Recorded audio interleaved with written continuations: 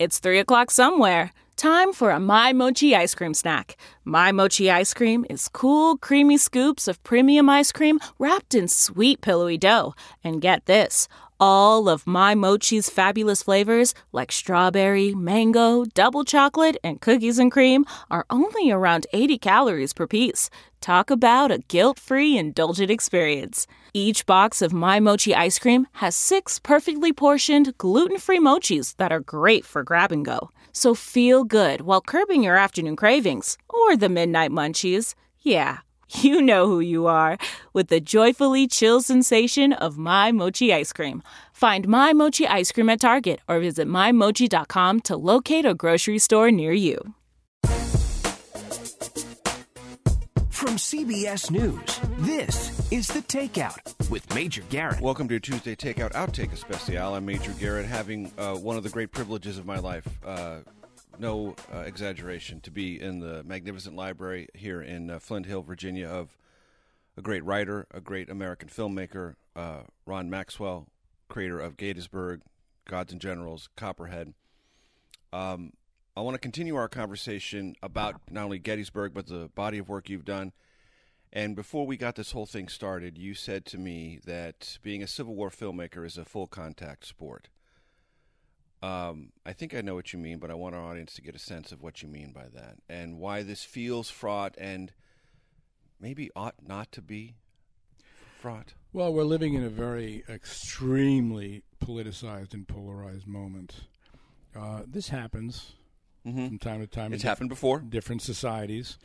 I was recently in China on a project I was hired to write, and on a empress in the 3rd century, our calendar, and they have a different calendar in China. But I was impressed while I was there because the Chinese government was spending tens of billions of dollars putting back all the stuff that had been destroyed in the Cultural Revolution. Because in the Cultural Revolution that happened in the 60s, anything that had to do with the oppression of the workers, anything that had to do with emperors, anything that had to do with the evil of all the prior generations, which they were considered these were evil people, was erased, destroyed, and now what we see the Chinese people. They say, I don't care if this particular emperor did this or that empress did this or this general did that. It's our story. It's our ancestors. It's our heritage. We want it all back.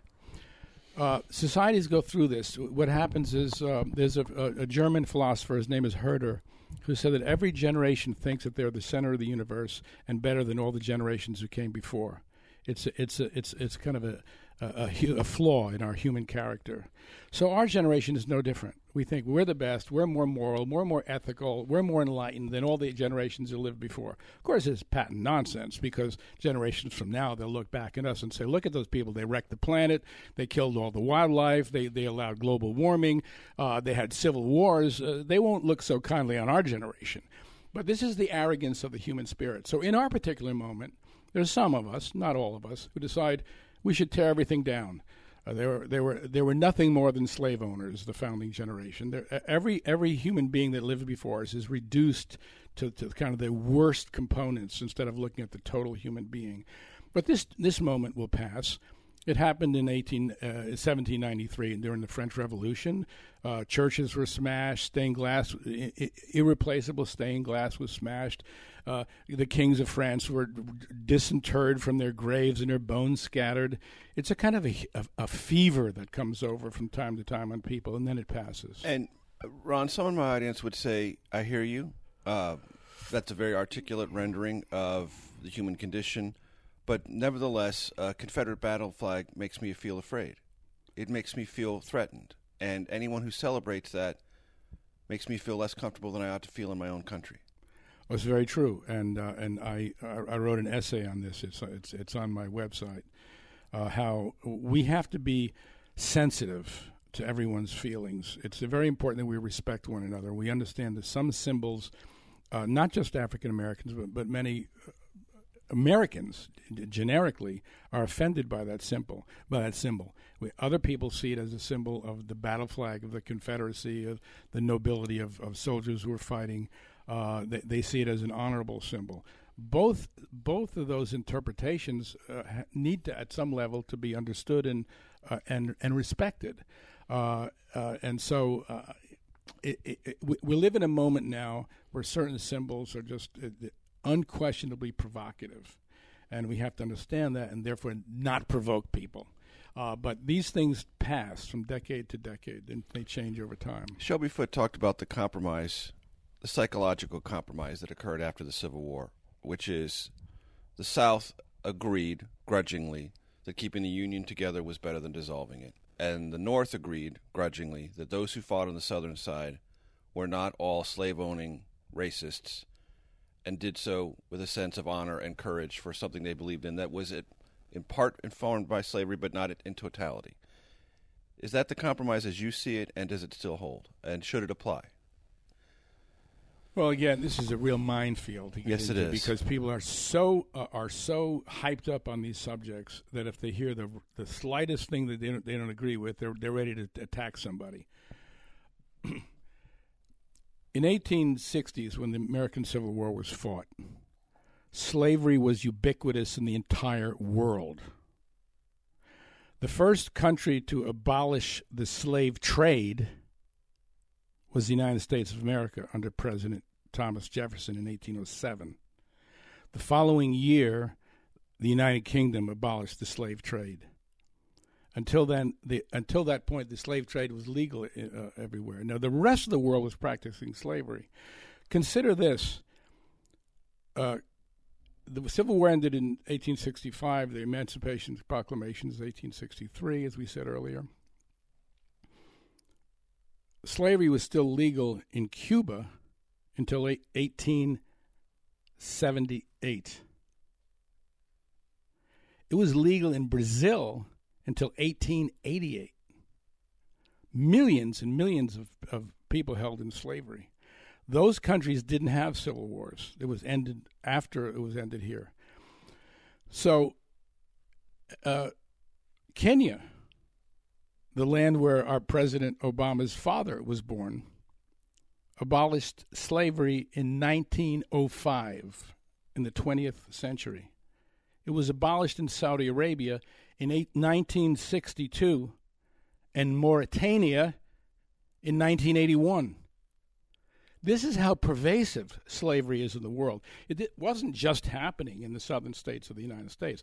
That doesn't make it any better that it was practiced here. It was an abomination then. It's an abomination now. Even though slavery is illegal now in the entire world, finally, it's still practiced. UN estimates say between 20 and 40 million people are currently living under slavery now. To my mind, this should be our concern. We should be spending our time alleviating the suffering of these people who are held in bondage right now. I think that's a more pressing agenda than beating up our ancestors who were absolutely mistaken. There's no question about it, and we fought a bloody civil war to resolve it.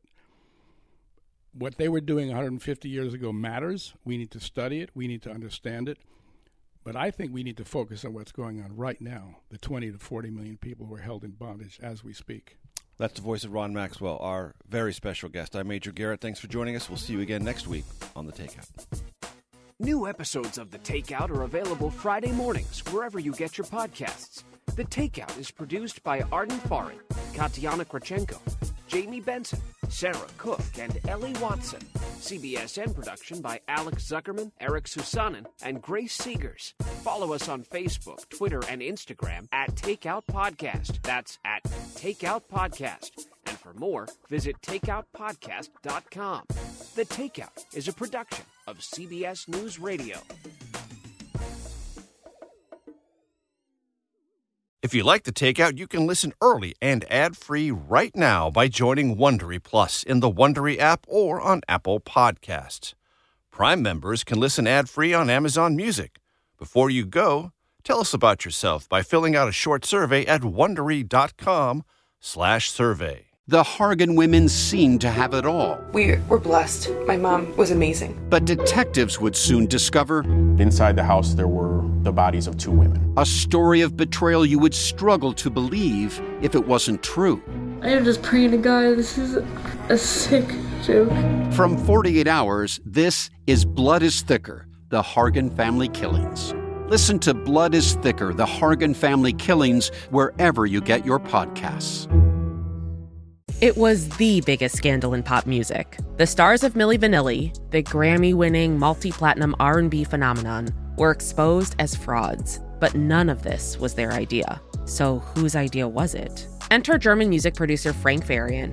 He saw the success of acts like Michael Jackson and Prince, and he wanted in, no matter the cost. So he devised the perfect pop heist. Two once-in-a-lifetime talents who were charismatic, full of sex appeal, and phenomenal dancers. The only problem? They couldn't sing. But Frank knew just how to fix that. Wondery's new podcast, Blame It on the Fame, dives into one of pop music's greatest controversies and takes a never-before-heard look at the exploitation of two young Black artists. Milli Vanilli set the world on fire, but when the truth came out, Rob and Fab were the only ones who got burned. Looking back now, it's hard not to wonder, why did everyone blame them and not the man pulling the strings? Follow Blame It on the Fame, Milli Vanilli, on the Wondery app or wherever you get your podcasts. You can binge all episodes of Blame It on the Fame early and ad-free right now by joining Wondery Plus.